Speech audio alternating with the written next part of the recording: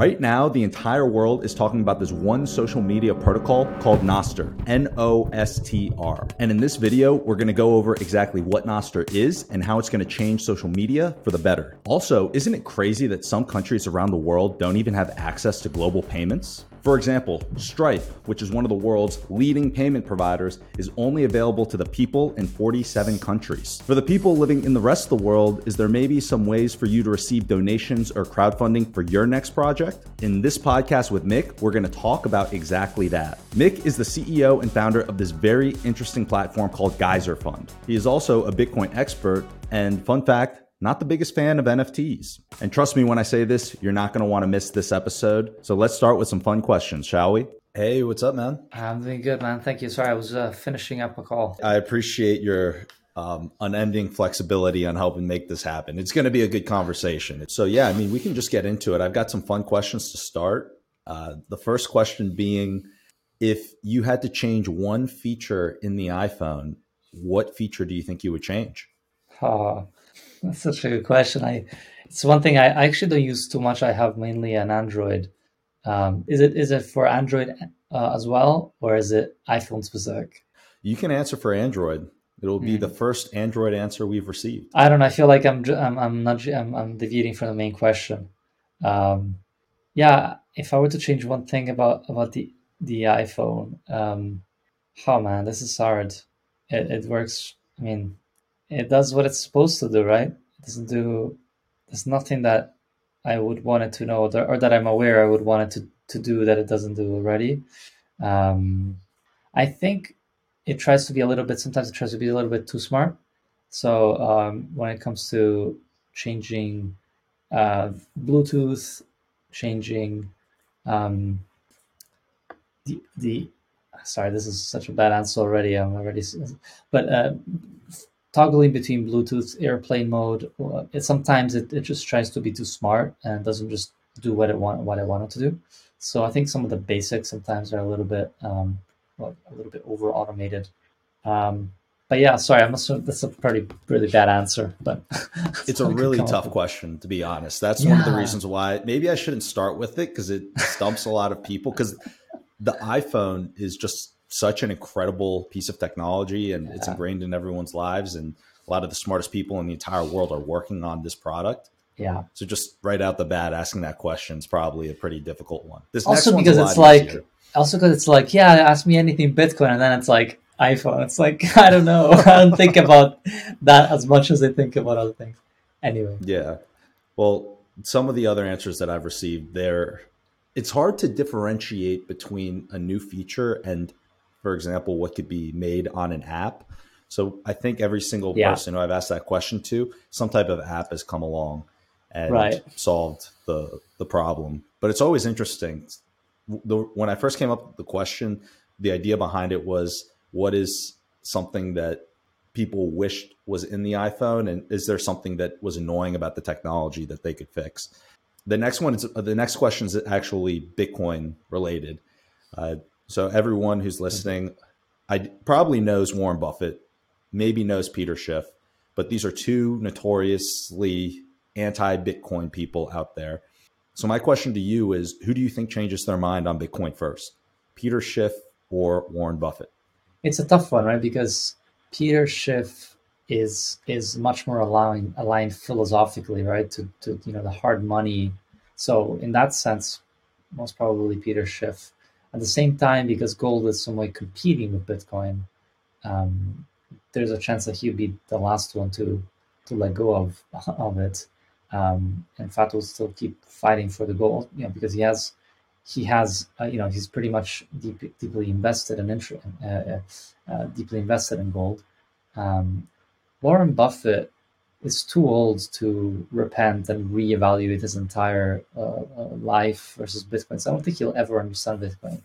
Peter Schiff is most likely to, show at least appreciate Bitcoin as an alternative to the current system. Yeah, Peter has so many things right. He just doesn't believe in Bitcoin, which is so unfortunate, because I feel like he's got so much of the puzzle complete, but he's just got such a big vested interest in gold. Yeah, he just doesn't. He gets it. He will be a Bitcoiner pretty easy, but he's got his gold stuck in really deep in his pockets. He's got the interests aren't aligned for him to understand and jump in the Bitcoin ship. Well, the next question I want to ask you is a thought experiment. So let's imagine that you and I are transported back in time and we go back to the days of high school and we're best friends in high school. At that time, what are you interested in? What are you like? How do you like to spend your time? Good question. So back in high school, I was, trying quite sort of the athletic, sporty guy. Did a lot of sports, a lot of swimming, a lot of water polo, kind of quite busy doing all those different activities, studying, and also spending some good quality time with friends. Um, and yeah, I think pretty pretty sort of comfortable, decent, non-pretentious life. Just working hard, studying, and also exploring my passions. So I was, big into just reading about philosophy back in the day, um, philosophy, sort of culture, and these types of things. So yeah, I was probably just kind of curious about reading these things like Nietzsche and postmodern theory and stuff like that. Wow. So when did you first pick up Nietzsche? Yeah, I That's think not very common for someone in high school, I feel like. no, it was a little bit early. It was a little bit early in Nietzsche, but got a little bit more deep into it in university. But definitely did start around the 17, 18-year old, towards the senior year of school. I don't know how that happened. I think some people that I had met, some friends as well, part of the same circles, were curious about kind of postmodern theory, which was quite alluring. If you think about all those big movies, if you think about Fight Club, right, or Zeitgeist, all these movies, that's The Matrix, like all these movies that sort of really break down and actually critique modern society as a sort of state of anomie, state of lack of meaning, and the fact, and the postmoderns allured me because it sort of tried to take that to the full extent of saying, okay, there is absolutely no meaning in life, right? And um, um, but then I snapped out of that a little bit after, and but it was still an interesting exploration of how society today, how do we make a sense of society today, and also if you think about like the problems that Bitcoin solves, I think um, it solves this problem of this whole system being so unfair, the, from the ground up, meaning like the money itself is broken, and I think as a result of that, it has all these kind of emergent properties of society, and if you have lack of meaning at the basic layer of the monetary system, you then have lack of meaning in all these other areas, and things just start not making any sense. So yeah, I think that was interesting because of that, but also then I think Bitcoin helped me get out of postmodernism per se, which is a bit like a bit nihilistic and a bit pessimistic, I think. For everyone listening, could you define postmodernism? And actually, after you define it, I'd be interested to hear what journey you've been on that has impacted your views, if that makes sense.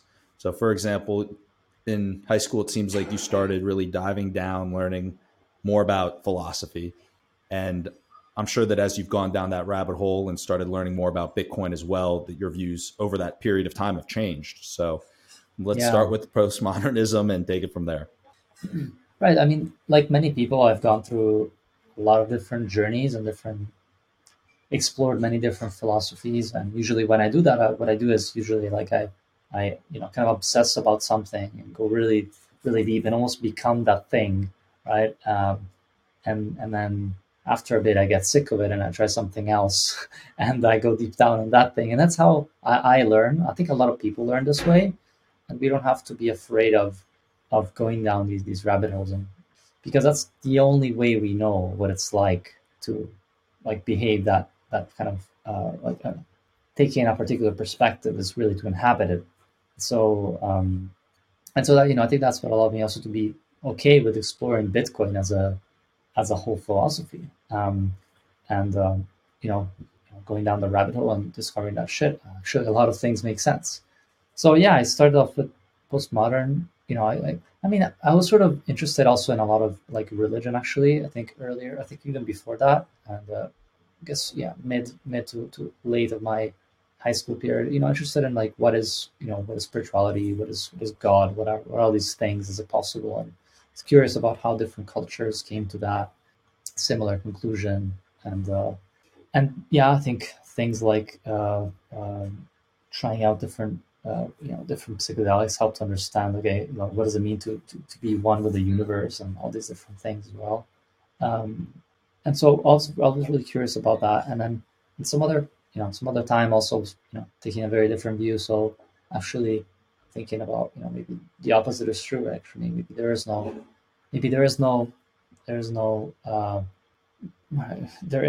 like, if there's no God, right? If God is dead, as Nietzsche said, and ended up some time ago. It's postmodern modernist way of thinking about it.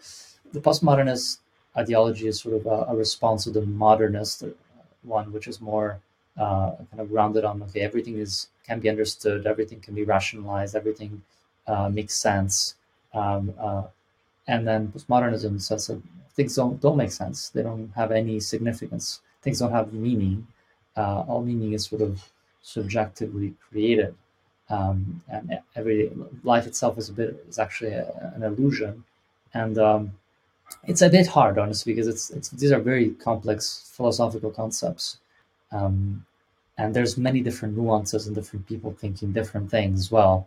Um, right. So Right, and so basically, postmodernism then takes us all the way to thinking to a lot of the actually it takes a lot of the woke kind of agenda, actually makes it all possible, because all of a sudden you don't have any more objective reality, right? Everything is questioned, even objectivism is questioned. So if objectivism is questioned, then everyone believes what they want to believe, and then all of a sudden you identify as a caste or as another gender, which makes things just really silly.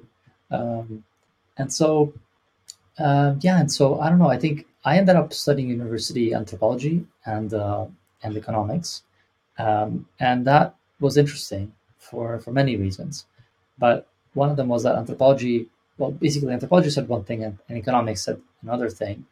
Anthropology was, really relativistic, interested in kind of postmodernism, right? And economics instead was very more modernizing, like rationalistic and stuff like that. And I had to navigate these different ways of seeing the world at university. And to be honest, neither of them made that much sense. But particularly economics didn't make much sense. Economics just saw the world through these just big numeric aggregates, GDP, and just forgot like the experience of reality. And that's what allured me about anthropology, is that at the end of the day, it talks to people, it it finds significance, it finds meaning, it decodes meaning based on real experience, social interactions that we have, right? So you make sense of the world by talking to people and understanding their subjective experience of reality. Well, economics is completely detached, right? It's completely anecdotal. It's like you just look at the numbers and you have to use that alone to make sense of the world. And and so I was, as a result of that, just a little bit more interested in anthropology. So I pursued that a little bit more. But I was also really unhappy with how anthropology was tackling certain issues. It was, again, there's no objectivity whatsoever. Um, Any attempt at describing human civilization in a positive light often seen badly. So civilization is like is a very romantic view of indigenous people, which is cool. Indigenous people are really interesting and fascinating cultures, but oftentimes they're sort of really romanticized quite a bit and protected at all costs against bad society. And so there's so much you know, I would think harmful, like left-leaning ideologies that co-opt entire disciplines. And so any attempt at trying to see the world a little bit more objectively and see how human civilization is a net positive, is that every time we take civilization forward, it's um, it's good for everyone, and that energy is what takes humanity forward, like reducing the cost of energy. So there's some fascinating anthropologists back in the 1800s that talked about energy and how energy, how basically civilization can be measured as sort of the lowering the cost of energy through time and the creation of more energy. And instead of modern anthropology is like, oh no, it's very fiat. It's very fiat mentality. It's like, you know, don't try to make a objective sense of the world because everything is subjective. It's just boring, honestly, just boring.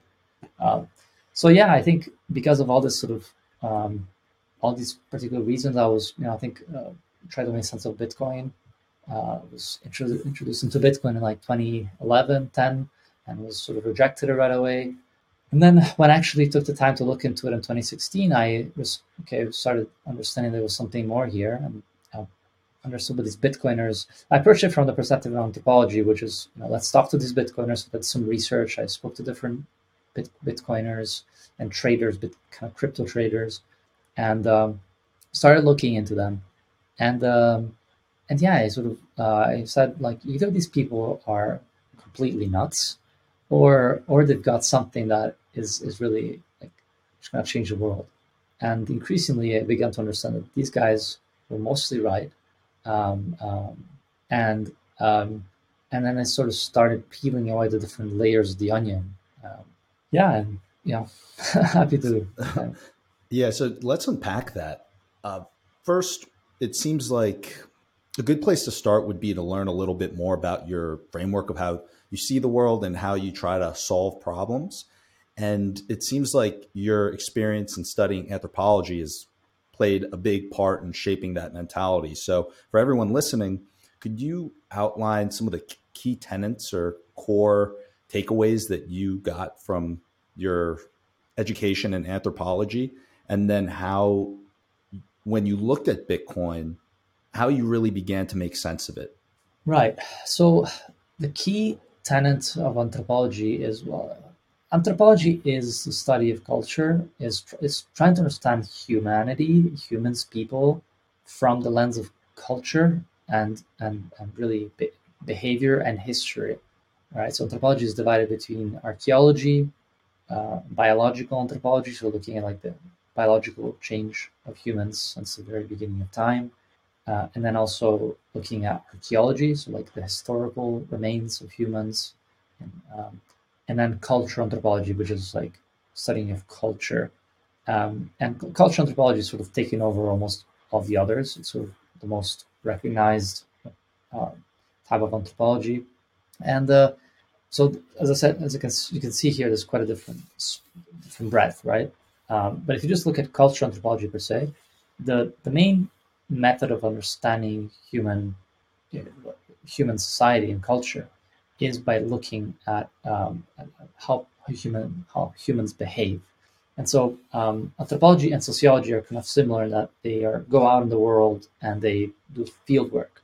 Field work is the main methodology of doing research, right? So if you want to learn about how how developing countries become more modern or developed, you might go in a particular country and do field work for in academia to do 1 or 2 years of research in these particular places, and you come out with insights. And it's again by being in place, by being in the field and gathering these insights, um, that you gather knowledge, you gather the epistemology.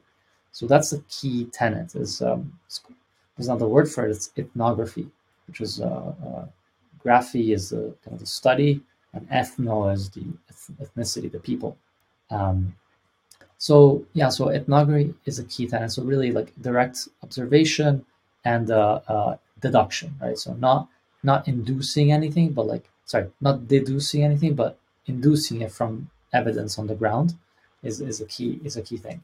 The second principle, which I like a lot less, and I think it's kind of destructive, is the theoretical framework. So with all these, you go to the field, you take in all this knowledge, all this information, you see how people behave on the ground, and then you use theory to kind of create sort of fit the evidence inside a framework. And I find that very often that ends up being very too framing of particular, like it's almost pigeonholing the world in these set frameworks that oftentimes just lead you to the same subjectivist ideologies. It's not that the framework is wrong, but it's more that the theories are limited. Like there's only certain, and often the left leaning, the Marxist frameworks end up winning over the others, and that will give you the good grades. So it's very biased in that direction. So Um, would it be fair to say that the reason why you don't like that second tenant, for example, is because it's much more theoretical and it just doesn't really always apply to the real world? And so you have yeah, these blanket approaches that are just making things worse than actually making them better. yeah. I think the theories that are used are, uh, yeah, have these particular like frames of reference. For example, like think about the theories proposed by like Jeff Booth or um, the Austrian school. Like those are very very interesting theories that you don't actually read that much in economics as well. But basically, they propose the idea that actually value is subjective, and that any attempt of quantifying economic activity is futile because people have different interpretations of value, and therefore you can't really do that. But that the main theory there is that also like any attempt at meddling into the economy via a centralized entity of sorts will actually end up making things worse because of the fact that the market is decentralized, and so it acts as in this very complex way. It acts in this very efficient way. Um, not efficient. Centralized players are efficient but less effective. Efficient in the sense that there's only one particular approach that's done, but it's less effective because it acts in this monolithic way. But decentralized approaches are like the market is just more effective. It works better. Um, and so, for example, this method of thinking about the world is not really thought about and not really valued that much in anthropology. So it's like that's why oftentimes anthropology, and I would say honestly, a lot of academia. Like I'm very very bearish on academia. Like very very bearish, and because it's been so kind of tied in with the policy machine, um, that almost it has to prove itself, provide value to the policy machine in order, it has to fit inside the policy machine to be relevant to the state apparatus. And as a result, the entire sense making epistemology that it used, that every academic, I don't want to say every academic unit, but like anthropology and economics has to, at the end of the day, be useful to getting employed in some type of public sector or relegated to the uselessness of academia, which remains its own bubble. Like anthropology is a lot of it is really that. It sounds very harsh, and like if friends of mine hear this, it's probably because and probably think, oh, this is too harsh, and oh, it's unfair. But it's true. It's really true.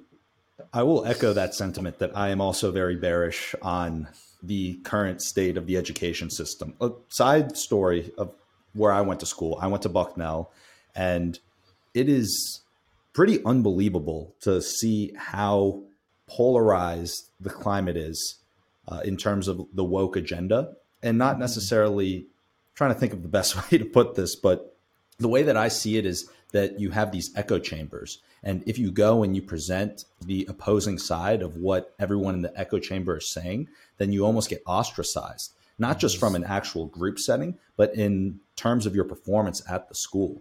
I had some friends who were very more conservative minded, conservative leaning. And at that school, all the professors are extremely, extremely liberal or on the woke side of the spectrum.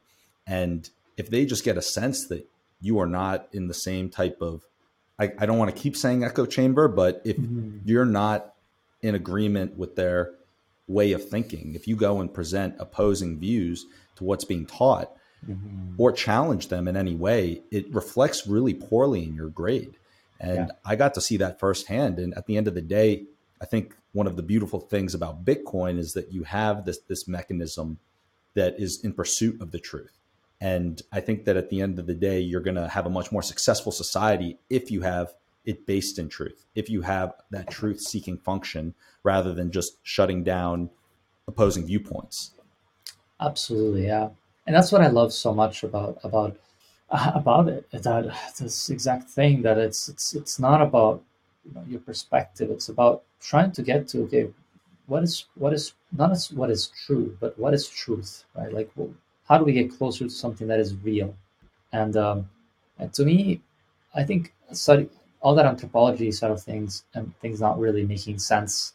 Uh, Even just the fact that in economics they don't teach you like what is money, right? And understanding money, what is money for the first time, is just fascinating. And yeah, I like to often say this, that Saifedean Amousa's Bitcoin Standard is probably the best anthropology book I've read ever, right? Because it's about economics, but it's also about humanity. It's human flourishing, and the fact that it tells you pretty blatantly that history of human evolution is an endless, ceaseless, as the endless pursuit of a better money and a harder money, and that a lot of this is not even conscious. It's just unconscious understanding of better money, not because people always studied it, but just because it worked. Because societies founded on harder money did better than those that were founded on shit money. So it's just incredibly powerful, and it's this type of thing that, like you say, it's this truth. Like, harder money wins. Period. Doesn't matter what you believe. It just does, because your energy is being devalued if you store your energy in a money that can be debased. As simple as that. And so any kind of attempt at making sense of the world to just like culture or like um, subjectivist, destroyed, like Michael Steer said, destroyed. Like, that's the fundamental thing that matters. Not the only thing, but it's a foundational principle of human uh, life, that we store our energy, and we through through space and time, right? And Bitcoin harmony money is what does both very well. And turning fiat is great at uh, transferring value through space but not time. Gold through time but not space, and Bitcoin does both. Um, so yeah, I think a lot of that, and reading a lot of Bitcoiners that look at the technical stuff helps a lot, but also look at the non-technical stuff is also interesting. Like Tomer Storlight, loved his writings.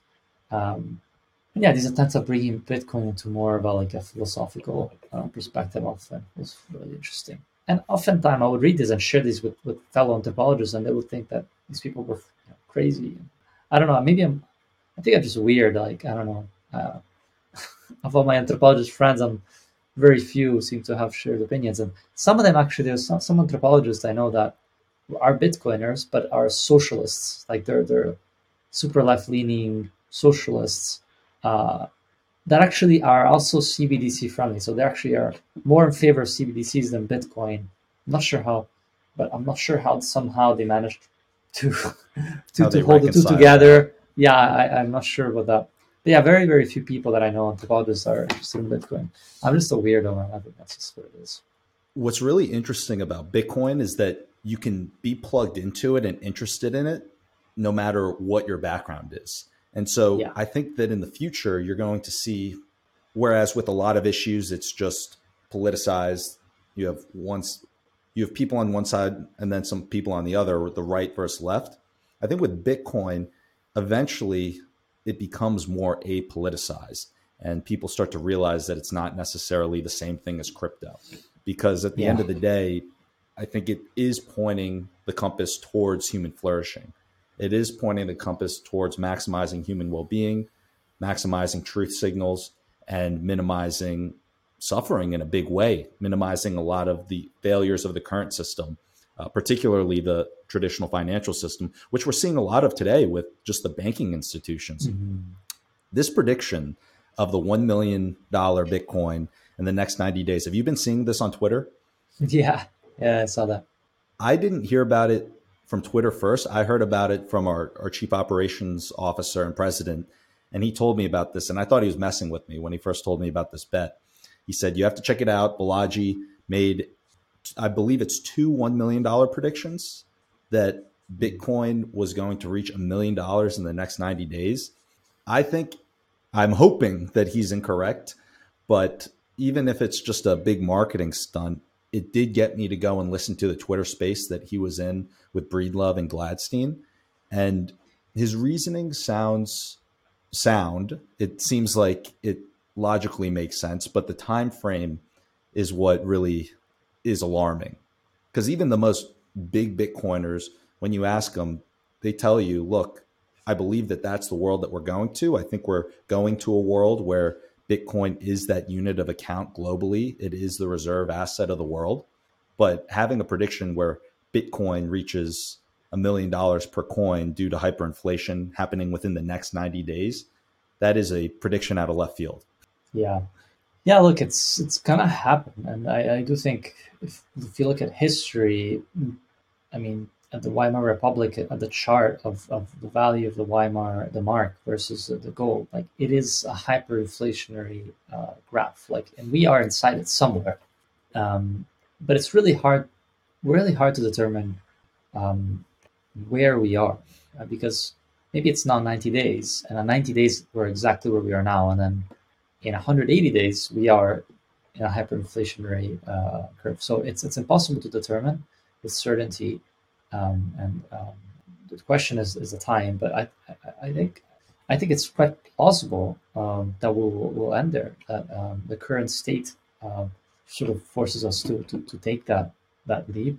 If not, the alternative is insane suffering, right? And this is where I would never want to be in the position of the Federal Reserve, um, to actually create a type of um, you know, massive recession. But it's possible. I also wouldn't discount that completely either. I mean, people are saying spigots are open. It's true. Like a lot of money is being created out of thin air right now. So yeah, I mean, I do think this is the most likely scenario, but we're also not sure where the money is being, how the money is flowing, right? So I think it's hard to determine exactly. Yeah, it's impossible. Yeah, when you look at what happened with the Federal Reserve and just the crazy monetary policy that's been put forward since COVID started, really in 2020, and how all these banks have had to try and react to this, right? Because you're Hmm. in pretty unfamiliar territory when you look at how quickly rates are changing both up and down.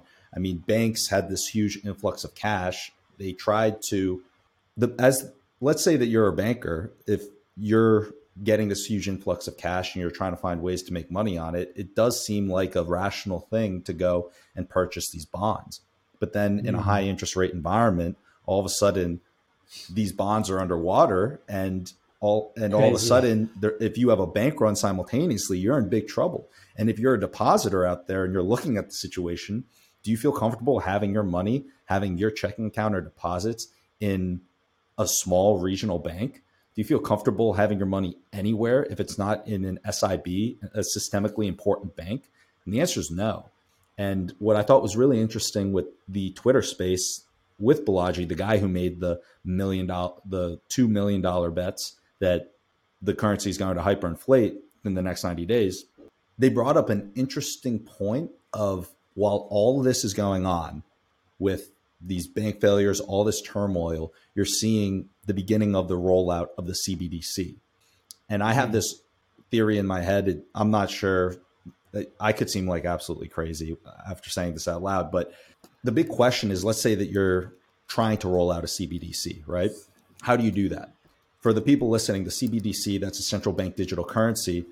As the US government, in a way, with the central bank digital currency, you're taking the role of money out of the private sector, out of these private institutions, these banks, and taking that responsibility so people could have their money, their bank accounts directly with the Fed.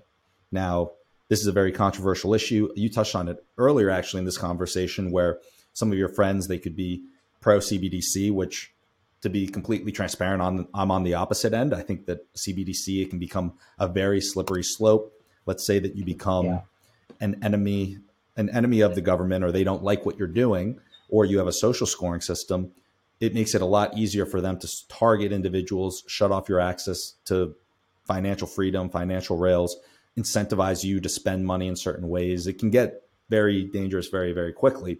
But if you're the United States government or any government trying to roll out a CBDC, you have this natural conflict where if you want everyone to have accounts with the Fed versus having them in these small regional banks, how do you make that transition over? And looking at what's going on now, in a weird way, it almost seems like things are set up to make that Right. transition. Because Yeah. if all of a sudden you have all these smaller regional banks that all get consolidated under the systemically important banks, the SIBs, then it makes it much easier to make that transition over from the private sector to everyone eventually having accounts with the Fed under a CBDC. Yeah. So Yeah. that's the theory It's that I have. that's yeah. I think I had this same thought as well. Like it's this perfect pyramid, right? It's like centralizing, consolidating power so that you can then roll out these central bank digital currencies much more easily than you had.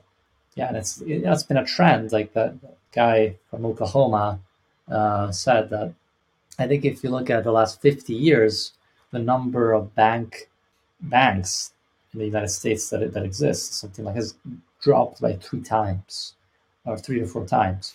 And now we're at like between 20 30,000 individual like banks. But if you look at the single, like the main ones, we're talking about less than 100, right?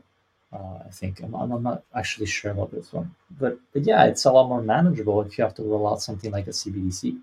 A lot more manageable. Yeah, so yeah, I totally agree, and it's worrisome. It's possible that we will see, a lot of these bigger players, but I still do think that what was likely to happen. I don't think it's going to happen right away. I think all these are basically um, pushing some towards Bitcoin, but the majority is still like just being pushed around from place to place, right? So I think some of these big, say, institutions, or private entities that have more than $250,000 in their small account, they're not going to be buying Bitcoin. They're just going to be putting the remaining amount of money in the big banks, right? So they're just going to tag along in the system and be nudged inside the system. Um, so I think this is just pushing people more towards CBDCs or the CBDC pre-CBDC system rather than like Bitcoin and Bitcoin pumping to 1 million. I think people will start understanding, what the CBDC stuff is, and then realizing that that's not money, and they start realizing that their money is expiring, that their money can be blocked. Um, that's when I think people will start waking up to Bitcoin.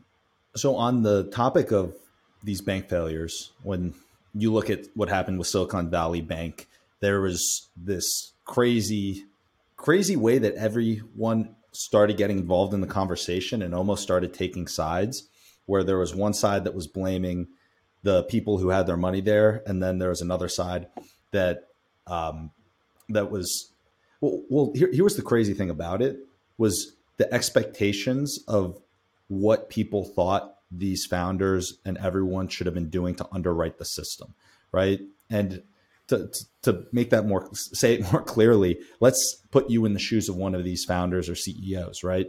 You have a business that has $20 million, $50 million. There were some that had much more than that.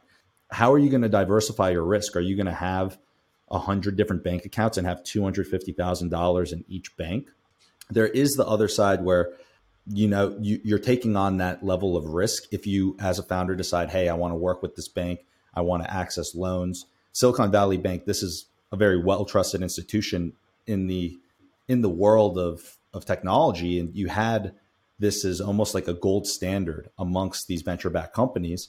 And if you were a founder there, your entire Mm-hmm. livelihood was there. It wasn't just your company, but you were most likely having your personal wealth management there. You were most likely having your Yeah. mortgage out of there. Your entire financial stake was tied to this. And so you're put in a very difficult situation where all of a sudden you hear these rumors that the bank might go under, might be insolvent, and then all of a sudden you have to find a way to get your money out of there. Are you going to break your contracts, pull your money out, or are you going to leave it in there and hope that the bank stays solvent? I'm Yeah, not sure yeah, if I but outlined the exact situation in the best way. This is just kind of off the top of my head, but I'm curious as to what your overall thoughts are on this isolated event, because it seems like there's a lot of contagion that we agree is going to end up happening because of this. And there's a lot of faith that's being lost in the traditional banking system. But in terms of your analysis of what happened here at Silicon Valley Bank, what are you taking away from that? I think it's a gradual, slow loss of trust, right? And a lot of people, most people tag like if you're listening, if you're looking at what's going on, your alarm bells should be going like burr, burr, burr, like this is insanity. But because the government, the state, the Fed just can print money out of nowhere. They then made all the depositors whole. So it's like, on one hand, this should make you be super skeptical of everything. On the other hand, the Fed just keeps bribing people. Like they're bribing people's sense of trust because the point is complacency. At the end of the day, people are, yeah, sure. For one weekend, people didn't have access to the money, but then the Fed stepped in, right, to support and help the depositors. And so at the end of the day, to my mind, the Feds and the system still stands in a good way because at the end of the day, it still helped out people, right? It still made them whole. The underlying message to most people will be, but see, like the government stepped in and fixed it. It was probably a market failure of sorts, right? Like that's the problem is that like we are living in a bit of a bubble and we think we're seeing the world objectively. And I do think we are, but most people still see it as, oh, but then at the end of the day, the government, will bail out whoever has an issue. And that's how I think the majority of people will see it, honestly. Every like I don't know how many millions of customers Silicon Valley Bank has, but the majority of people will say, okay, well, the government stepped in and helped us out in the end, right? Um, and that's the problem is that people don't look deep at the surface of the problem. The problem that, well, on one hand, Silicon Valley Bank fucked up, right, by buying all those, by not taking the, what's it called, the interest rate risk seriously, right? They did fuck up. On the other hand, to not fuck up, you need to have a team of like linguists, psychologists to analyze what central bankers are saying and what they're going to do, which is fucked up. This is such a waste of energy and life. Um, you should be looking at the market instead. We're just looking at these centralized entities, and these bureaucrats, and look analyzing what they're going to do next and say next, right? So that's what's boring about it. So yeah, I think some people like if it's 5 to 10% of people who suffer through these things wake up to Bitcoin, that's a win. And then just every crisis, there will be a good 5 to 10% of people that will be like, this shit is fucked up. And more of these crises happen, the more and more people will realize that. But that's also not enough. Like we need to create content, we need to create education, we need to create movies, we need to create books, we need to create art, we need to create graffitis, we need to create the message and bring it out so that when this shit happens, people have the touch points that will help them snap out of their little box, will help them understand that something is off with the entire system. So yeah, we need to work as Bitcoiners out there in the streets, creating content, creating films, movies, doing stuff to get people to snap out of it, um, and to understand that there is a way out. So this is also where I'm especially bullish, where like there is so much of it, and at Geyser, which is what I'm building, there is I can see from the inside that there's a plethora of creative activity, a plethora of energy that is being put into producing insane orange pills, right, all over the world. Um, and yeah, that's what I'm like just really really bullish about. I'm glad you brought that up as well in terms of the other side. I realized I forgot to mention it, which is at the end of the day, decisions were made, and we shouldn't change the rules. We shouldn't bail out these people who made the mistake. Silicon Valley Bank made the mistake. depositors technically should be playing within the same rules in terms of the $250,000 FDIC insurance. And I think Guy Swan was the person who had a tweet about this that rang more true for me than I think anyone else who I was following, which he laid out both sides so well. And he believes that what they ended up doing, which was bailing out the people who were above the bailing out the depositors, is what they were going to do. He predicted that, Mhm. but he said that this is the whole problem with the system, is that it's once again removing the objective truth of the dollars in circulation and putting that onto all other dollar holders. Because if you Right. start manipulating the supply to help out particular groups, to help out particular holders of dollars, then you're devaluing the dollar for every single other person. And when you look at Balaji's prediction with the $1 million Bitcoin, that can only happen in a world where confidence in the dollar is lost and there's been a bunch in circulation, and you have these bank runs and you have a tremendous amount of printing. Yeah. They did print 13 million Bitcoin in a week, right? They what? The Fed printed 13 million Bitcoin worth of dollars in a week. It's madness. So, yeah, Absolute madness. I yeah, it do I do is. want to ask you, in regard to Geyser Funds, the company that you're building. Actually, let's do this. The best place to start would probably be for you to outline what Geyser Funds is, how you guys operate, how you started the company, and then we can start diving into some of these other conversations around Geyser Funds and the implications of this technology. Right. Yeah, so I started Build Geyser a year and a half ago. Uh, and the whole problem I saw is that there was just this plethora of activity in Bitcoin and in Lightning. There are so many creative people, so many people with ideas, educators, et cetera, that wanted to that are starting to build their life on Bitcoin, and by that I mean just produce value for the Bitcoin ecosystem, be it making art or have like educational giveaways type of programs, and I kind of saw that what was just happening was just like Twitter activity that was really just relegated to Twitter, and people were sort of sending using screenshots on Twitter to get funded for particular things, and I sort of felt like what that was this the sign that Bitcoin is working, Lightning is working, and especially Lightning being the interesting innovation for me as well more recently, just because it makes microtransactions feasible. It makes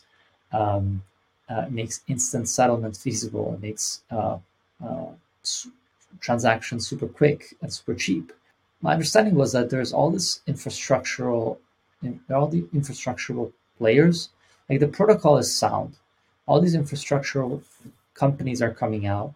Voltage, BTC Pay Server, Blue Wallet, sorry, Breeze, and now what really was needed is the application layer of Bitcoin, right? So Bitcoin companies that use Bitcoin to enable these different types of experiences. And so we see that, for example, with Fountain, building podcasting where you can podcasters while you're listening and earn as well using Lightning.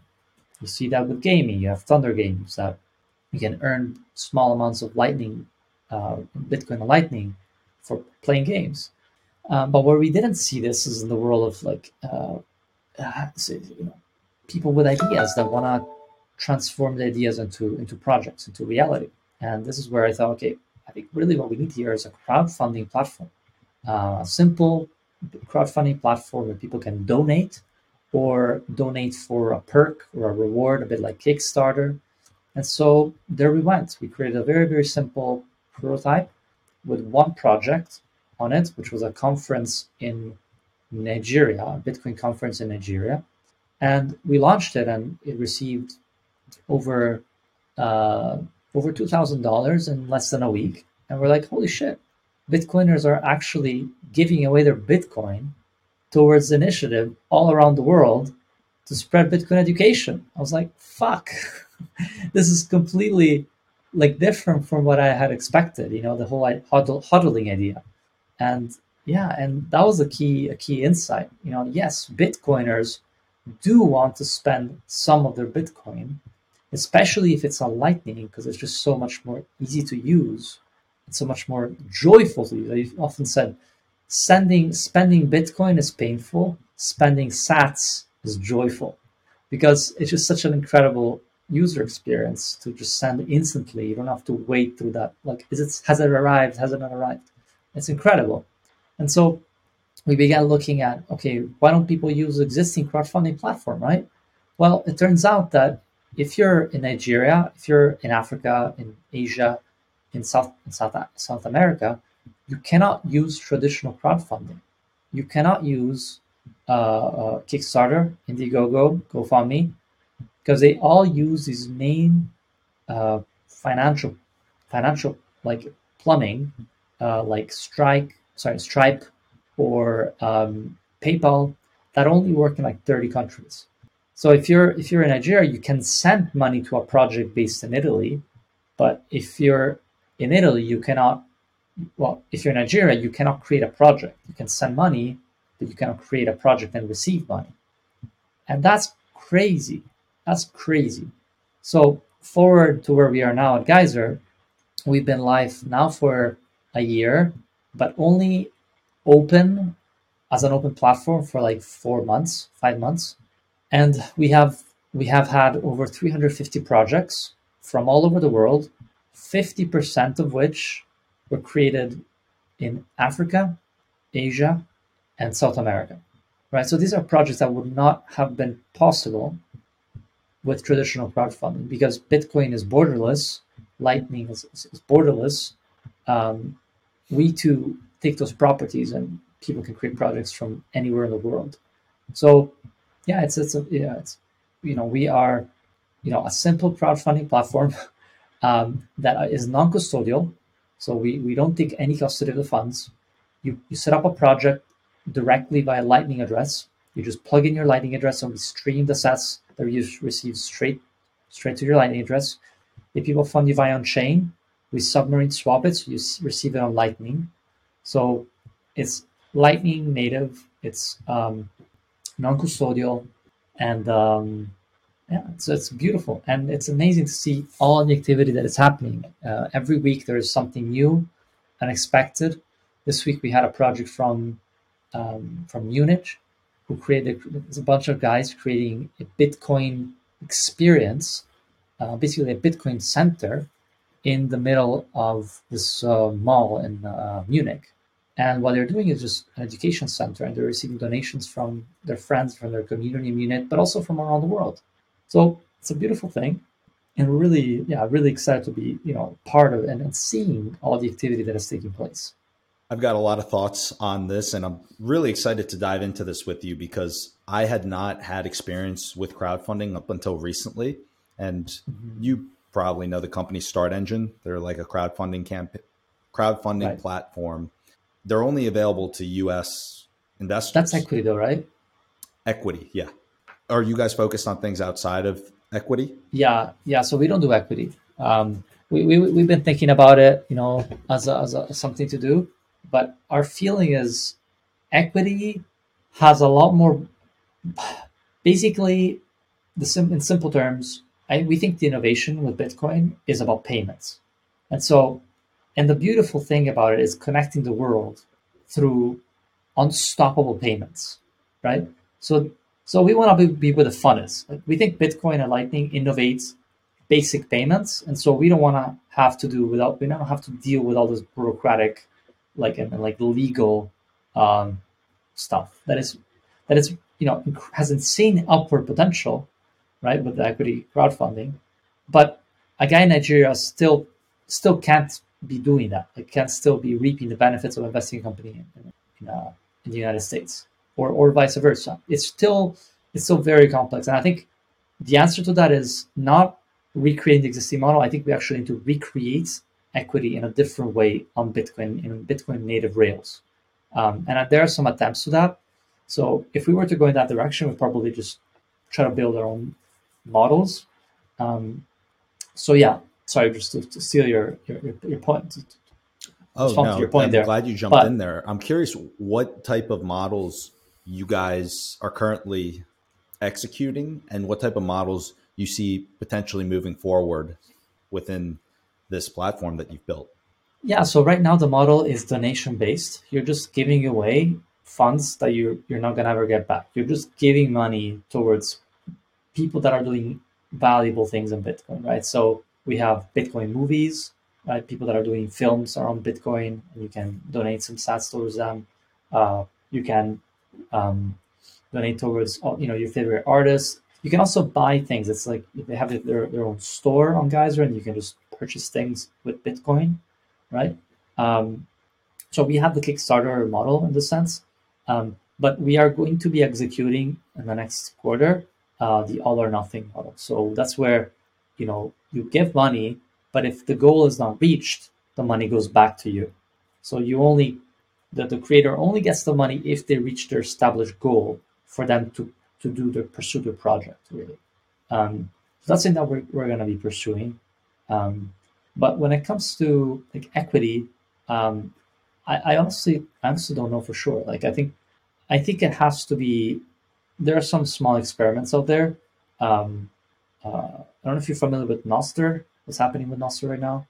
Yeah, that's actually one of the things that I want to talk with you about at some Right, point right. during this podcast. Yeah. Look.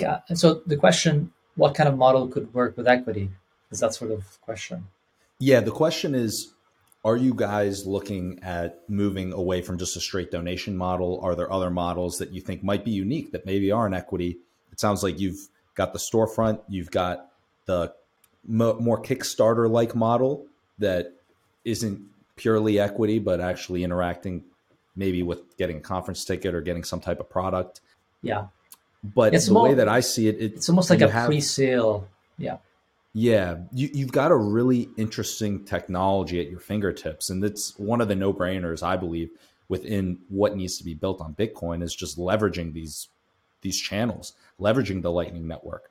I don't see Bitcoin being Bitcoin base layer being the medium of exchange for transactions in the future. And I don't think very many people truly believe that.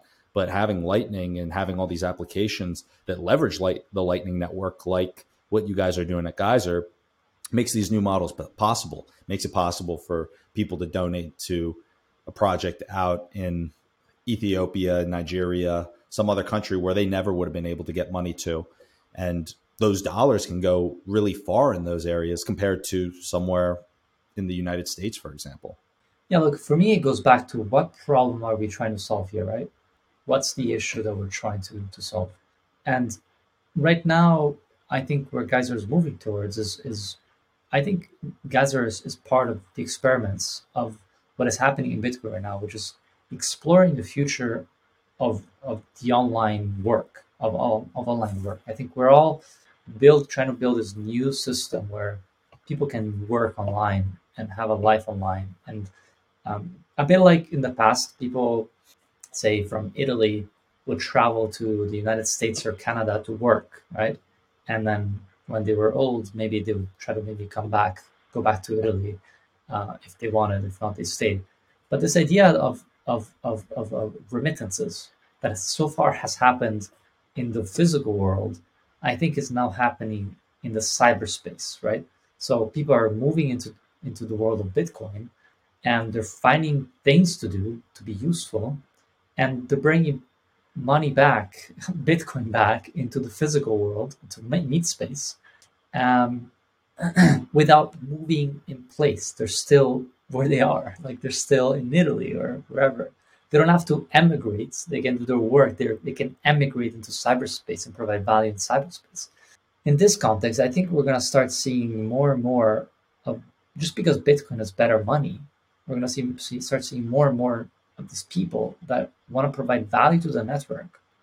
Right now, it's because of passion, but down the road, it could be because of them being just, actually wanting work. And as Bitcoiners grow in value, become more rich, they'll be able to pay people off to do certain tasks.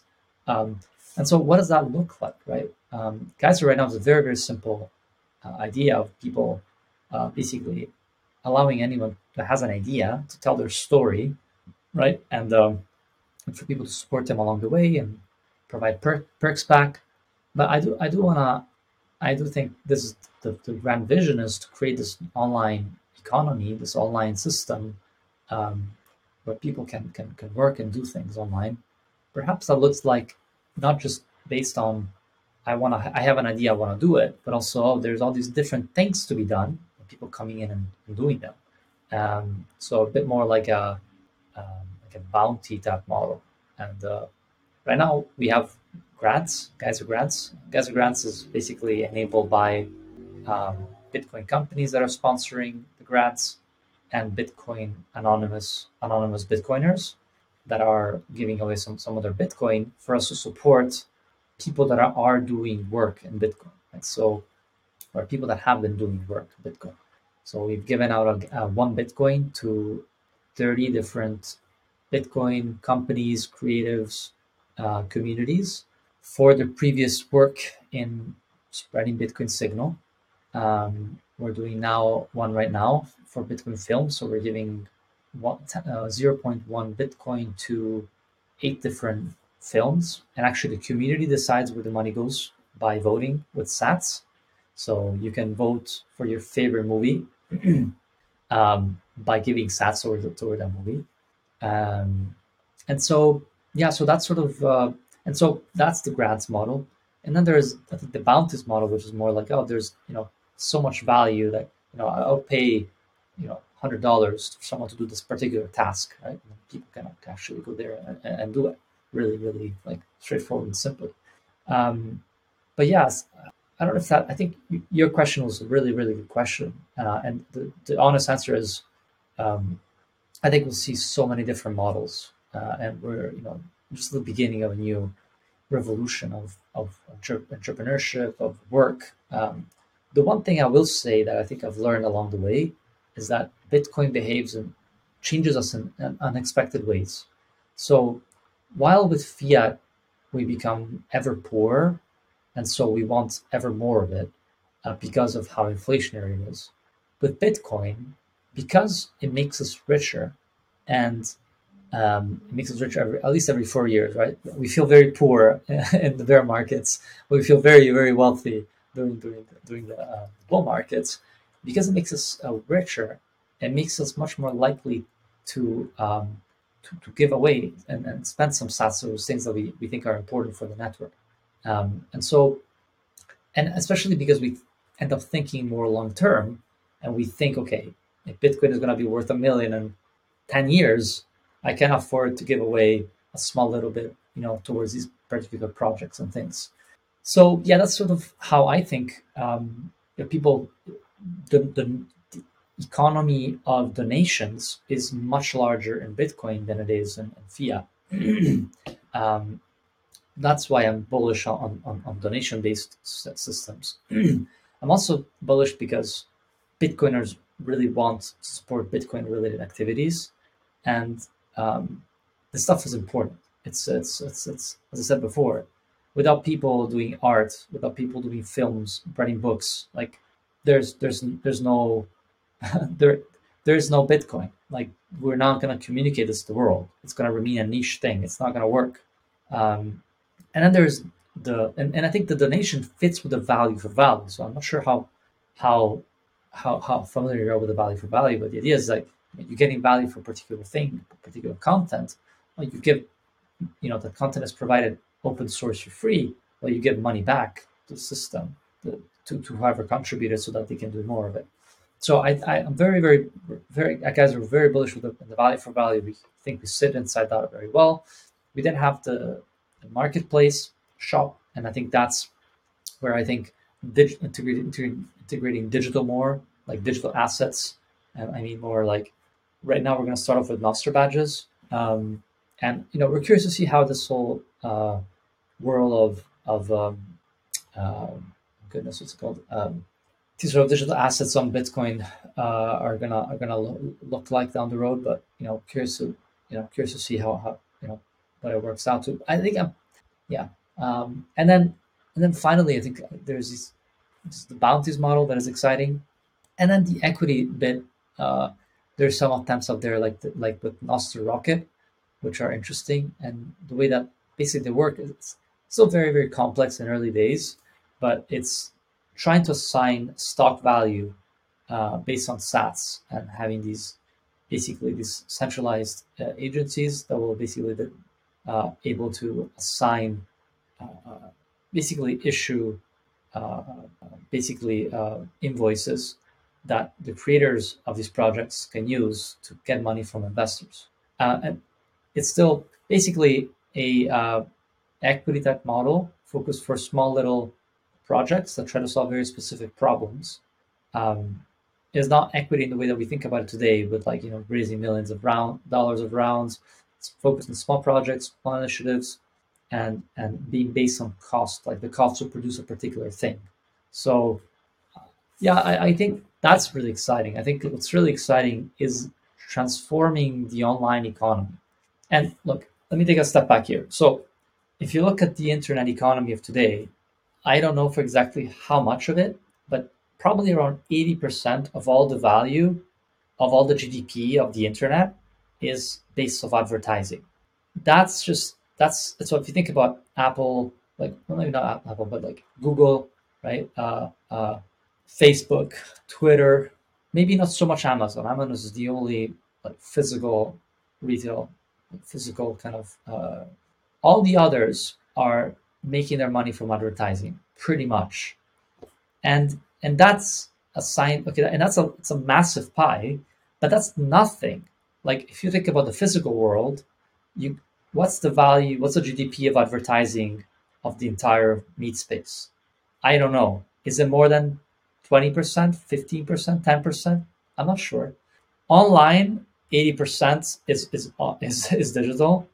Sorry, is 80% of the online economy is advertising, and then like 10 to 20% of the meat space economy is advertising. There is that entire 60 to 80% of the economy that we still have to build, and it was impossible to build because we didn't have a natively native a money native to the internet.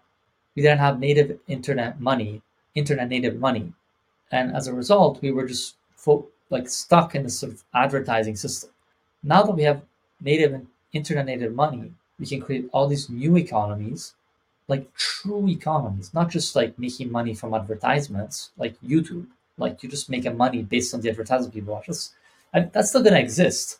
But what about people having money online and people who pay for the value they get, experience of different types, paywalls. I mean, Substack has paywalls and that works pretty well. But like, imagine that in a truly native internet native way. So that's sort of what I think the opportunity, massive opportunity is, and that's where I think we're gonna start creating true economies on the internet and providing insane amount of value, new experiences, and new user experiences, new use cases.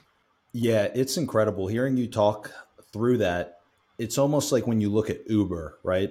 Before everyone had a smartphone in their pocket, you couldn't have a company like Uber. And all of a sudden, you have a much bigger potential in terms of how you're going to service people, how you're going to open up this ride sharing market.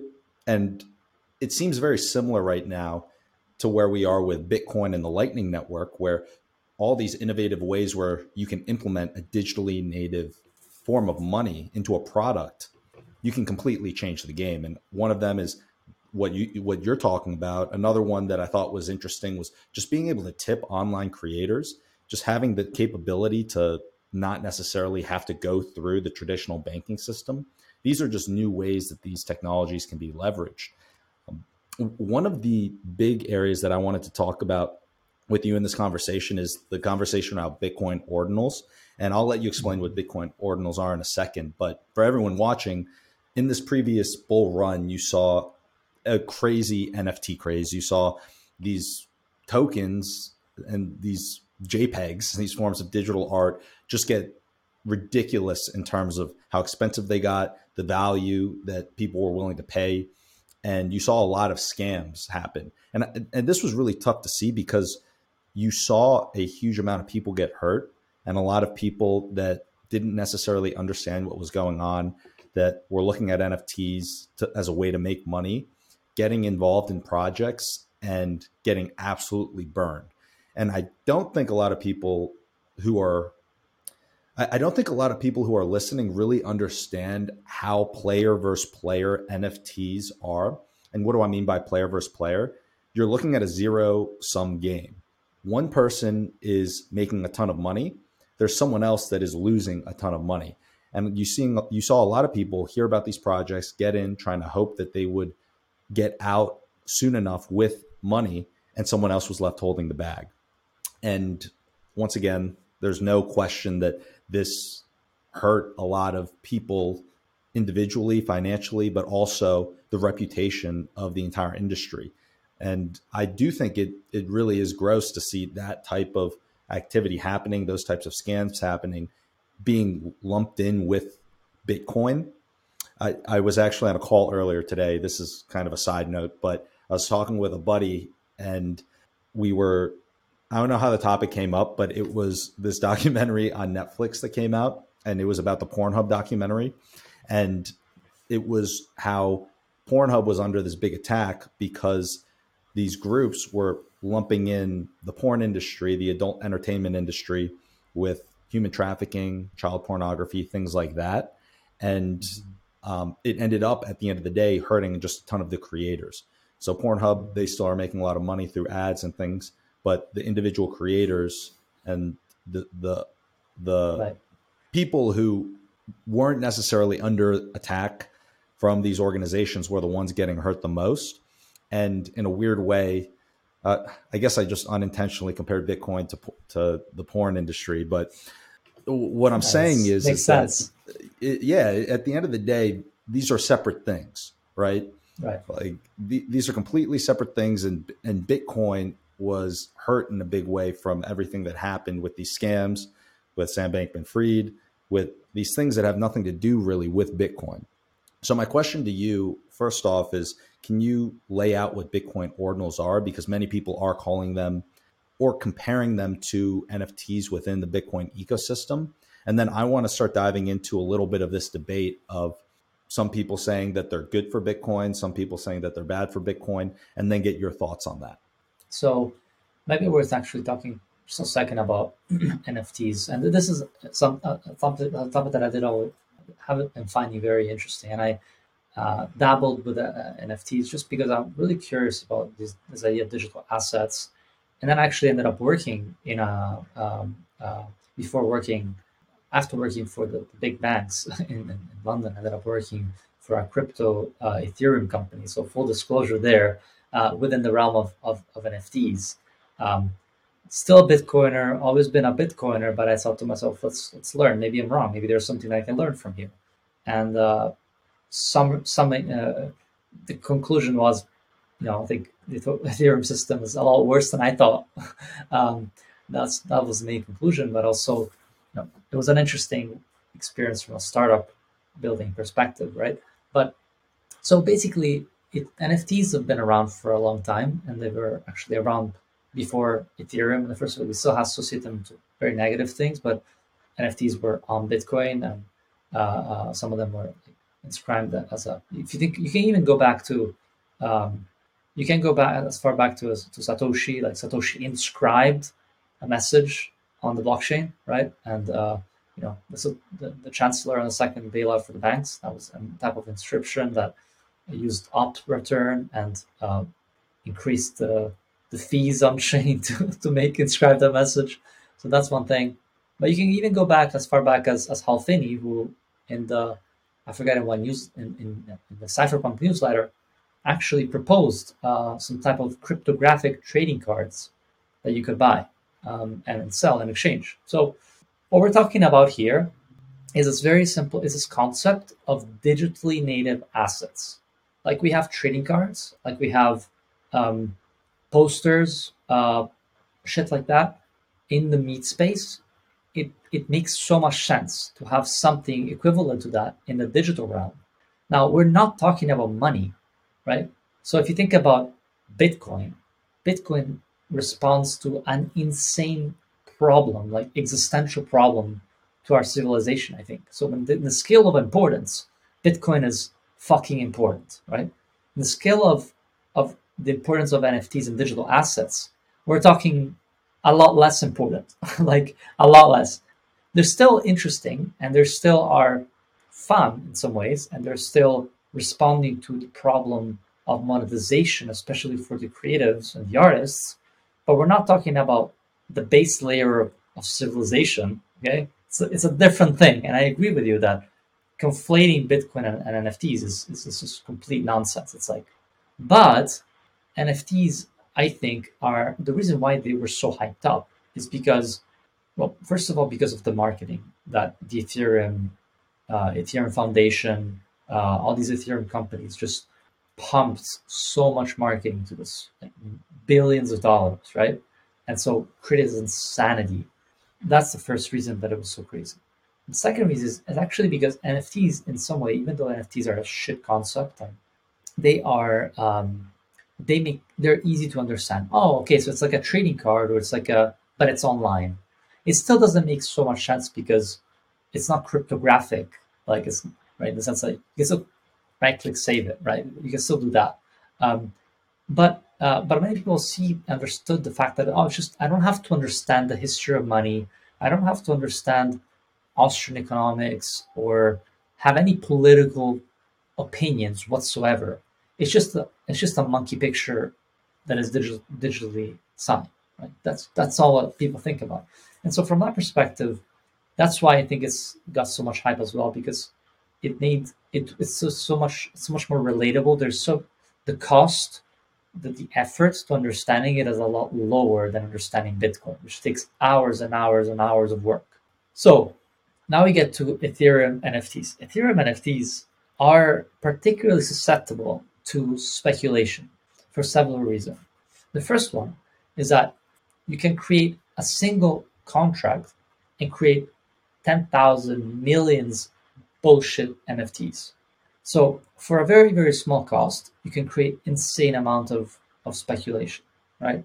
Then you have these like smart contracts that like make it so much easier just to create them, to create this sort of 10,000 bits of things.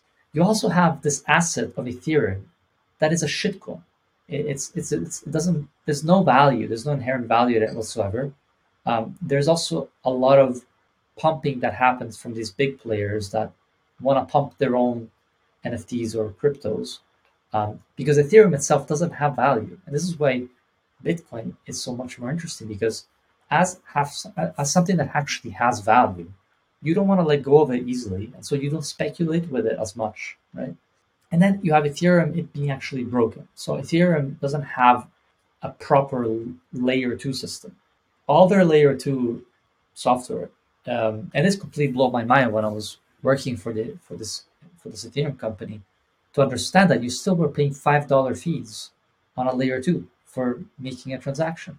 Like that's absolutely normal. Like that's normal. $5 transaction. Like that's, and then on top of that, the layer twos don't speak to each other. So you have Polygon, which is a layer two, and then you have, I forget which are the others, and they're not interoperable with each other.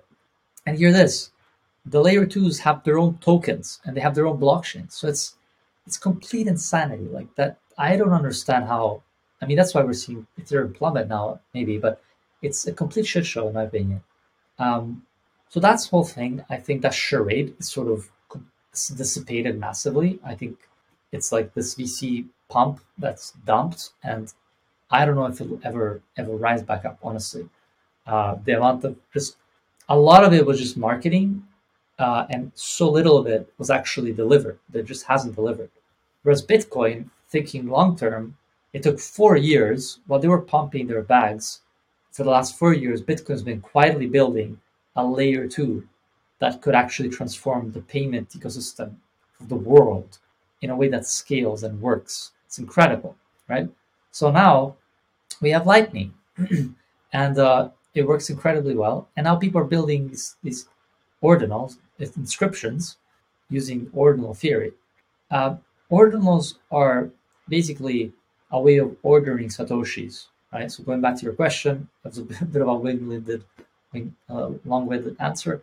But ordinals are a way of ordering sats, and basically there are 21 million Bitcoin. That makes it around 21 quadrillion satoshis, and each 21 quadrillion satoshi has a place in this ordinal graph, um, whereby each single satoshi can be inscribed with a photo, with an image that is inscribed on chain directly. And that's actually another problem that I mentioned about Ethereum, is that Ethereum has a problem of how assets are stored, right? So they're not actually engraved. Most Ethereum NFTs are not engraved on the blockchain. They're sort of they're just links, right? So you have a link to an NFT somewhere else that someone else is storing in their database, in someone else's database, on IPFS. Anyway, somewhere that's actually highly unreliable. So it's unlikely to last the test of time. Inscriptions are inscribed on the Bitcoin blockchain and therefore are going to be there as long as Bitcoin will be there. So we're talking about something that will last. And the ordinal stuff is basically a way of reading the data and subscribing it to someone. So if you have that Satoshi, if you own that Satoshi, that single Satoshi, and that Satoshi is sort of connected to that inscription, well, you own that inscription. So there's some mental like hallucination, like some mental gymnastics involved. Um, but that's sort of how inscriptions and ordinals sort of create these NFTs, these digital assets on Bitcoin. I listened to what the creator of inscriptions, Casey's, says. Super smart guy, like you know, and yeah, I mostly agree with him. Like from a nuanced perspective, we're talking about assets on Bitcoin. We're talking about um, NFTs done well on Bitcoin. Um, Also, they're less susceptible to speculation because people are holding Bitcoin holders are not going to be like, oh yeah, monkey pigs. No, Bitcoin is a valuable asset. You don't want to be just giving it away like that. So I think the ethos of Bitcoin will make NFTs less of a charade as it was in Ethereum. But also because you engrave each single asset on the blockchain, it makes it a lot less speculative because, as I said before, you can't create 10,000 in a single contract. You have to inscribe 10,000 monkey pigs, which you only really will do if you think that will actually be worthwhile because it's pretty costly to do so, right? Yeah, so there's several reasons why I think inscriptions on Bitcoin are less harmful than Ethereum, um, and also there is the positive of the whole Ethereum ecosystem is kind of gambler degen types are coming into Bitcoin, and I think that's a good thing. I think it's a good thing that we expand. Like Bitcoin is for everyone. It's for it's for degens as well, I guess, in this sense. And yeah, this will rise the fees of Bitcoin on chain. Thanks to Lightning, this isn't a problem for most people. First of all, and this will actually help secure the network because it will lead to higher hash rate. Uh, um, it will create more transactions, more activity. It will lead to more miners. It just makes increases the revenue for miners, more hashing. So in my opinion, like I'm okay with that. I'm okay with paying a little bit more these days. The days of one sat per V byte are over. But also I think even now it's there's been a lot of hype because of that. But let's see. I don't think it will be the same craziness that you had in Ethereum. I think a lot of these people doing it now are doing it for fun, and I think a lot of people will realize that we'll actually learn what Bitcoin is, how Lightning works. Um, I think a lot of the bullshit project will sort of die out, and so only things that are provide value will remain. So yeah, I have a bit of a more of a nuanced perspective, I think, but I'm mostly bullish, and I hope that we take the good things of Ethereum and we bring them over to Bitcoin, so that we can also let Ethereum sink. And I think the nuance is very important. And the way that you described it, if I'm saying this back accurately, it's like all these other cryptos outside of Bitcoin are like the experiments. They're testing things, they're moving fast, breaking them. And then as Bitcoin continues to go TikTok next block and continues to be reliable, we can see everything that's being done, and then from there implement the ones that work the best, implement it slowly. And And I implement it mean, better. Yeah, yeah, absolutely. I think that's correct. Like, yeah. yeah, I think you're right. And with Ethereum and a lot of these other cryptos, going back to the NFT portion, it was interesting because I didn't realize the mechanics of how an NFT, for example, on Ethereum worked versus how ordinals and inscriptions on Bitcoin are working. It's interesting to see that inherently in that type of regard, it's not like you and I can go on Ethereum. Like on Ethereum, you and I could go and say, "Hey, let's start Puppy Coin 3000 and let's pump this thing and let's have a liquidity pool and set a fake market price and then dump it once we have Yeah. enough liquidity providers." That was a big scam that you saw happening in the Ethereum universe with all these NFTs versus in Bitcoin. This is not something that you can necessarily do the same way. Yeah. Yeah, that's interesting too. Yeah, that's true. Interesting. So, my next question here would be in terms of the early applications of Bitcoin ordinals, not to beat the topic into the ground, but I'm just out of curiosity. I'm wondering, have you heard of any stories or any applications, or are there any key takeaways that anyone who's listening can walk away with from your experience learning about or researching ordinals? There's very little right there. I mean, I was stunned to see that ordinals just appeared out of nowhere, and I wasn't even. Yeah, I was taken aback. I was really not aware. It's really a one or two man project, right? And I think if you want to learn more, just follow and read up on what I forget his first name, but his last name is Casey. Do you remember his full name, William? I do not know. Is it Jason Casey or something? I can't remember exactly, but yeah, I mean, look up what he's up to. Like, read his listen to his podcast. Super a smart guy, like technical, not like so he'll provide a more more insight into that. Um, yeah, and read up on what he's up to. And yeah, dabble with it, play with it. I'm like that. I'm a tinker. I learn by trying shit and getting burnt. And with the ordinals, I like to play around with it and see how it works. And it's interesting how it connects and how it can connect with Nostr as well, connect with Nostr profile. Yeah, I think it's interesting. I think it's interesting innovation, and I'm not particularly worried about it. It's funny hearing you say play things with tinker, play around with things, and then let them break. I had an interview with Brad Mills the other day, and it Oh, was nice! so eye opening to see how many scams that he fell for in learning all the Wow, lessons that he has. Because one of the questions I asked him, I said, "How did you know that these crypto behemoths like BlockFi, Celsius were going to go under?" Because he was calling it out way beforehand. And he said, insane! "Look, I've been scammed so many times. He knows what to look for." So it was interesting. Definitely recommend that people who are listening to this go check out that episode. It's the it was one that I learned a lot during that conversation, just like I'm learning a lot here, and um, definitely Awesome. recommend checking that Yeah, out. I love Brad. He's an incredible person, and yeah, has always a lot of stories and interesting things to say. I'll have to check it out. Yeah, and you mentioned one piece. I'm glad that you brought it up, so I don't forget. I want to talk with you about Noster. So for Mhm. everyone listening, uh, do you think that you could outline, as if you're talking to a 5-year-old, how like what Noster is, and then we can start diving into some of the meaty details of it? Yeah, I think Nostr is really, really exciting, and people have put it in many different ways. One useful way that I've seen it is basically it's a new way of broadcasting information. It's a new way of publishing content, and it does so by deconstructing the way that the system basically online platforms work today, which is using the server client model in a centralized way. So in every social media platform, you have a server that stores the data, and then you have the client that receives the data and sees it, the back end and the front end. Noster basically deconstructs them in a way that you have many, many possible servers and many possible clients.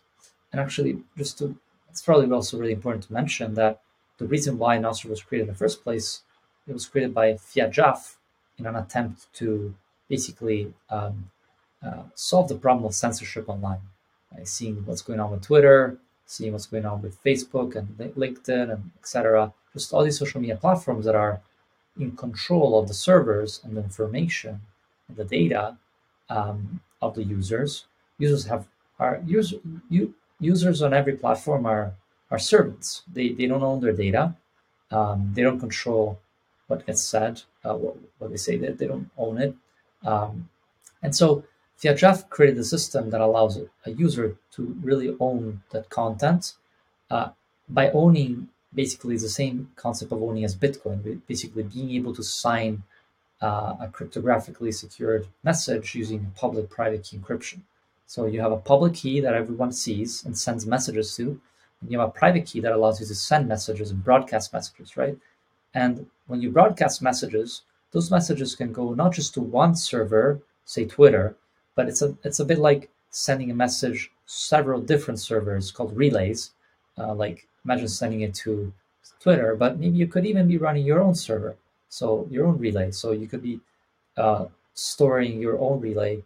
Um, um, but the fact that there are so many relays makes it particularly difficult to attack because you could be signing messages to all these different databases. And so you're spreading the message around, and by doing so, you're making any attempt at censorship is going to be like playing whack-a-mole, right? So there are many servers, there are many clients, sorry, there are many relays, and there are many clients. So any client is basically a platform that can connect to these different relays and showcase the interface of the data. So you have now, I don't even know how many, probably in the 20s, different clients that read data coming in from these different relays servers. And so what you end up with is this new ecosystem, this new way of interfacing with data online that is a lot more censorship resistant, that allows you to own your data because the data is connected to your public and private key, and only the owner of the private key can sign messages, um, and makes interoperability possible. So if you are a creator and you can sign in one client, uh, or just another simple example, imagine being able to log into Twitter, send a message, and reading it on Facebook, right? That's pretty mind-boggling. You might think, oh, but why would I do that? Well, because you can then say that same account from Twitter import into Facebook, right? So you see that same message on Facebook or on LinkedIn, right? So these are just now they're just become interfaces, and you can bring the data along with you. So incredibly powerful. It's incredibly interesting, and kind of connecting back to the Nord or to the ordinals idea. Excuse me. You can have digital assets on Noster. So I know people are exploring with the idea of Noster badges. Badges are like digital assets that are issued by particular public keys, accounts, profiles, right? And you can receive and provide and give digital badges. And I wouldn't be surprised at some point people will create other types of digitally native assets. Now, with Nostr, it's still unreliable in the sense that because you have all these different relays, you have different sources of truth, and so sometimes you end up having different ones. So there's still some. It's not perfect for reliability in terms of like accurate data. I shouldn't say accurate data; it's a better term for it, but it's not perfect when it comes to this type of. If you need a a perfect answer right away, basically. But it's incredible when it comes to just messaging, social media, and I think we'll start seeing more platforms on top of Nostr. And Geyser is probably going to be one of these platforms that are built on Nostr as well, so that user can create content on Geyser and be able to interoperate that. People will be able to create content on Geyser and see it on other platforms. So yeah, we're particularly excited about uh, Nostr and see how people can basically use it in a more uh, use crowdfunding using a more censorship resistant protocol. Very interesting. So I actually want you to unpack that piece on how when you mean Geyser can be built on top of Noster.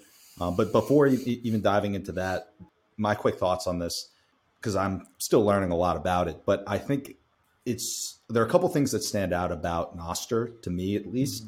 One is in today's climate, how important a tool like this becomes, just being able to have censorship free social media, to say it super, super simply, where, you know, you can post on one, you can post in one place and then have it being posted to all these different platforms. That's just such a foreign idea to me, where you post something on Facebook and it's showing up on Twitter, it's showing up on Instagram, it's showing up on all these other platforms. The other thing that stands out to me about Nostr is that it's growing so quickly, and it's still in a Mhm. stage where it's very, very early. And I think that's the power of open source technology. When you have an open source technology, the rate of innovation is so fast. If you want to innovate on one of these existing platforms, the number of people that can actually be part of that innovation process are so small. And there are all these roadblocks that they have to go to, versus an open protocol like Nostr. All of a sudden, anyone in the entire world, if they've got a great idea, a great feature, a great application, they can go and they can just build it. They don't need to go and ask for Yeah. permission to publish it to Right. the world.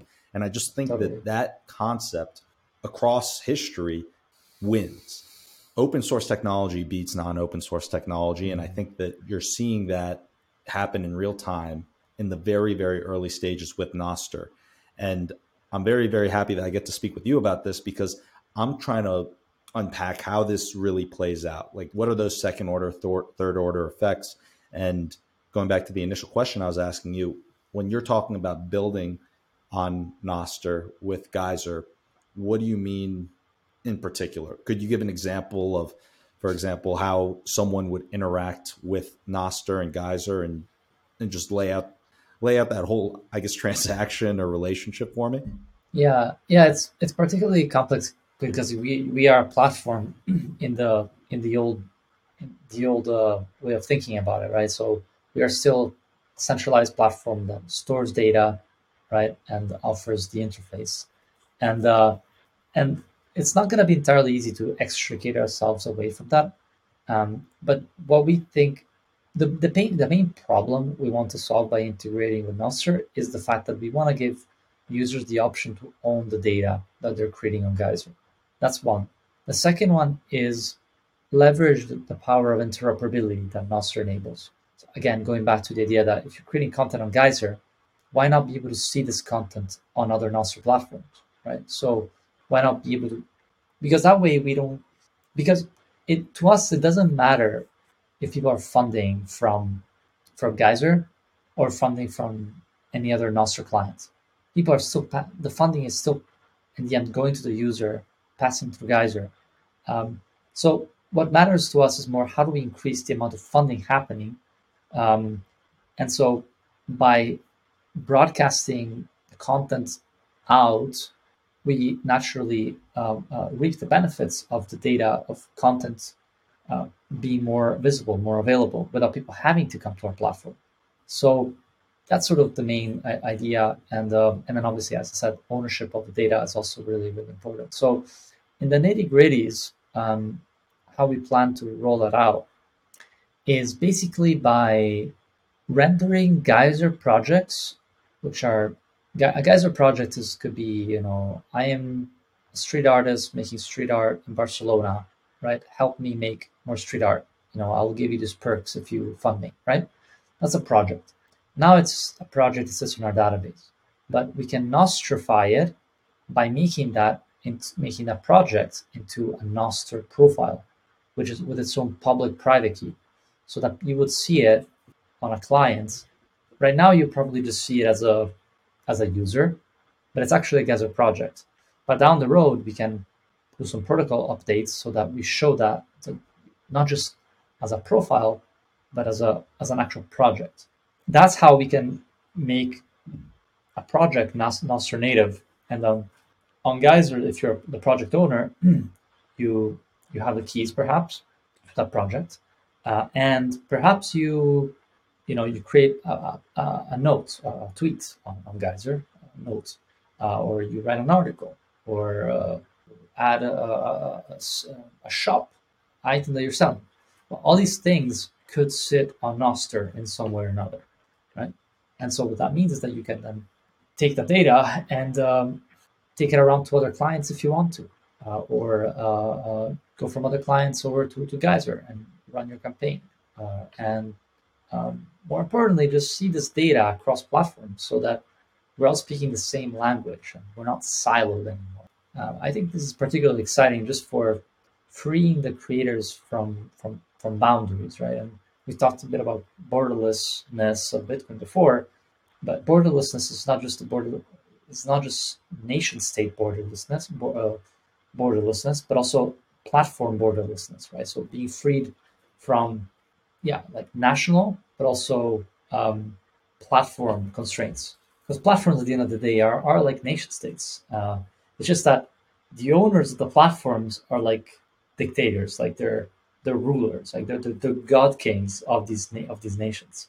But with protocols, it's interesting because there is no ruler, so it's really a type of democracy, a type of open system. You could even say an anarchy um, that works um, within cyberspace.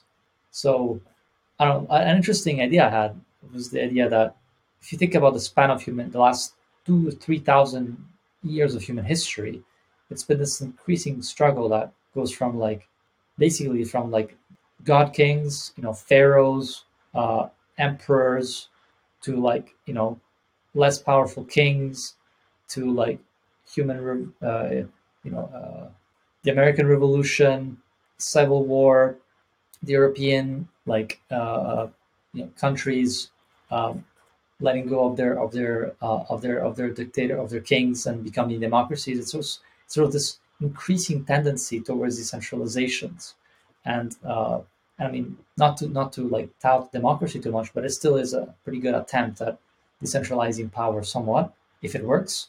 And I think we're starting to see that in cyberspace now, but not in the span of 2 3 thousand years, in the span of like 50 years, right? So you had Mark Zuckerberg, Elon Musk, and all these god kings of these platforms, right? Slowly, their power being eroded away by these platforms that provide a more democratic, uh, a more anarchic, a more fair and democratic system in cyberspace. And so we're seeing the same trends. Uh, History rhymes, except it's not. It's in meat space now. It's cyberspace. You got my mind turning right now, just trying to think through all this because I've been getting that same type of feeling where you've had this type of evolution. And right now, with these more powerful technologies, it spawns different governance structures. So, for example, a leader today has the capability to do so much more in terms of good and bad because they Yeah. have these stronger technologies. And I feel like a lot of people don't really realize how powerful some of these tech platforms are. These are non elected ruling bodies that govern the digital world. So if you're a Mhm. user of Twitter, if you're a user of any of these platforms, you can be deplatformed. And we've seen this a lot. We've seen very, very powerful. We've seen a sitting president get deplatformed. And whether you like someone or not, I think that that is just a very Mhm. that's a very powerful tool that it can be good in the right hands. It could be bad in the wrong hands. Noster is one of these platform protocols, not even platforms. Noster is one of these protocols that allows people to opt out of that type of a system. And it's Yeah. really interesting, at least for me personally, because I wasn't in Bitcoin super, super early and I didn't know exactly. I hear the stories, but it's different if you hear the stories of someone who was in the very early days versus someone who who if you're in there during the early days versus just hearing a story, it's I feel like it's a very different thing. And right now it just feels like the very, very early days of the Nostr protocol. And it's going to be really interesting to see how it picks up really. Yeah. Absolutely. And as they say, you have Bitcoin, right? You have Lightning of protocols, and now you have Nostr. And if you think about the network effects of these systems and compounded with each other's network effects, you have this sort of supra network effect that really could take over. Like you could have Nostr being the key orange pilling tools for the world. Like you really could have it. Like you could see, oh yeah, it's just another social media app where you can get paid in Bitcoin, and holy fuck, Bitcoin works really well. What is Bitcoin, right? And it's insane to think about how these network effects are working and compounding with each other. Yeah, it's a beautiful, beautiful sight to behold, honestly. And yeah, Nostr I think is really exciting, and yeah, can't wait to discover more and how we can grow. I think last time I checked, we were at 800,000 users. I wonder when we're going to break 1 million. You read my mind there. I was going to ask how many users were on there because it only came out how many months ago? It's very new. No, it's been 2 years. It's been 2 years. Oh, really? Um, yeah, yeah, it's been 2 years. I think I discovered it like a year and a half ago or something. And actually, we even spoke with Fiat Jaff, the creator of Nostr, like eight 8 months ago, and we're like, yeah, we want to integrate with Nostr. Guys are integrate with Nostr, um, but because we were so pressured and nobody really knew Nostr, we were like, okay, let's wait and see because you never know, right? Like maybe it's got some flaw that we hadn't thought about, or so. But there were some people who are more courageous and than us that decided to take the leap, like Damus, like William Casarin, Bill Damus, insane guy, insane platform. Love what he's doing. Um, and obviously, then Jack Dorsey came along. Yeah, this changes things. This increases the chances of success of a protocol massively, and it seems like it's one of those things where the more people, the more people, right? And yeah, so it makes sense for us to integrate it. But yeah, it's I think last time I checked, it was 700,000 followers, um, and the massive number of growth as it is in China, right? Because of how much censorship they have over there. Yeah, there are definitely a lot of catalytic events happening in the world that would Right, make you think that this should be more popular. And it seems like it's really helping spawn right. more attention, more growth. Do you have any predictions for where this is going in the next couple of years? You mentioned network effects, and I'm curious as to I'm curious as someone who's been aware of it since the beginning and then seeing what's been happening with adoption and seeing those network effects in terms of increased adoption. Where do you think this platform's going or this protocol is going? I got to stop saying platform. Yeah, yeah. Definitely not a platform, but yeah. So that's a good question, man. So first thing definitely worth mentioning is Nostr is not the only protocol in town, and there are other interesting things being built, like the synonym that takes a different approach. Excuse me. John Carvalho, smart guy, with a lot of smart people building this stack using these different software. And it's rather than the technology being super different, it's more the approach to building it. So Nostr, the beauty of Nostr is like all open source, thrown there, and let's just start building from something. So they literally put something out from the very very get go, a bit like Bitcoin, right? Just fucking put it out there, and then I think when they first released Bitcoin, it didn't even have God, it didn't have its key thing, right? Which was the um, was it the inflation schedule or it didn't? No, it didn't have the. Bitcoin with SegWit. No, I'm thinking 2010, man. I think Bitcoin when it launched, it didn't have the God, what's it called when you have the increasing the amount of the 2 week The difficulty uh, adjustment. the difficulty adjustment. Yeah, if I remember correctly, the difficulty adjustment wasn't there for the entire first year, right? But they just put it out there and then they improved it as they went. So Noster's similar, like just fucking build it out there, put it out there, and people care. We can develop the network, right? Whereas the other attempts are more like you have synonym that is a lot more research and they're still like building out and they're still kind of designing it and and that's a little bit more like relying on a few number of people figuring it out. While instead of Nostr, like let's let everyone who cares figure it out and build it, right? And then you have other attempts uh, like Blue Sky by Twitter, funded by Jack Dorsey, that uses some similar stack, but also very like central control. You don't have access to it. Like no one can see the code. It's kind of a little bit more. like academic-y. Also, super smart people working on it. Well, so you have what I'd call like protocol wars going on, right? And maybe some protocols will like merge, and maybe some collaborations. Um, but mostly, I would characterize them as protocol. If you see what these people are, some of the protocol developers from these different protocols are saying, they're like literally talking shit to each other. They're like, it's like a warfare going on, right? It's really fascinating. Um, and and so let's see, maybe, Synonym, I think that's got some interesting stack there. Let's see how Nostr behaves, right? Let's see when it reaches 10 million users. Let's see if it really can scale with this model of relays. Let's see how many relays are going to want to remain free. Let's see how many relays are going to want to get paid because people are going to start adding more content. Let's see when we get video. Like, we still don't have the ability to link videos on Nostr. Like, can you recreate a TikTok on Nostr that actually works for free? Like, let's see. Like, it's an entirely new model, um, tech stack, business model. It's a new paradigm, and so there's going to be challenges, scaling challenges, payment challenges, UX challenges, but people are excited about it. And so I think this is where the excitement uh, um, is important, as it infects you, makes you want to be part of building it. But also, we need platforms. Like, we need people that are building things, and that keep building things, because getting now this excitement, I think, is actually there's a bit of a slowdown maybe now.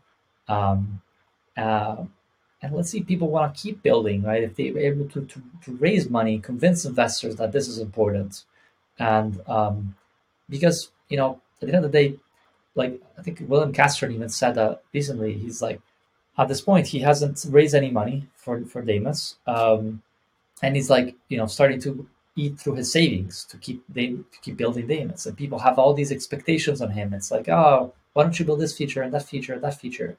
And yeah, open source development has a limitation on how much you can actually, keep going, because at some point you have to put food on your plate.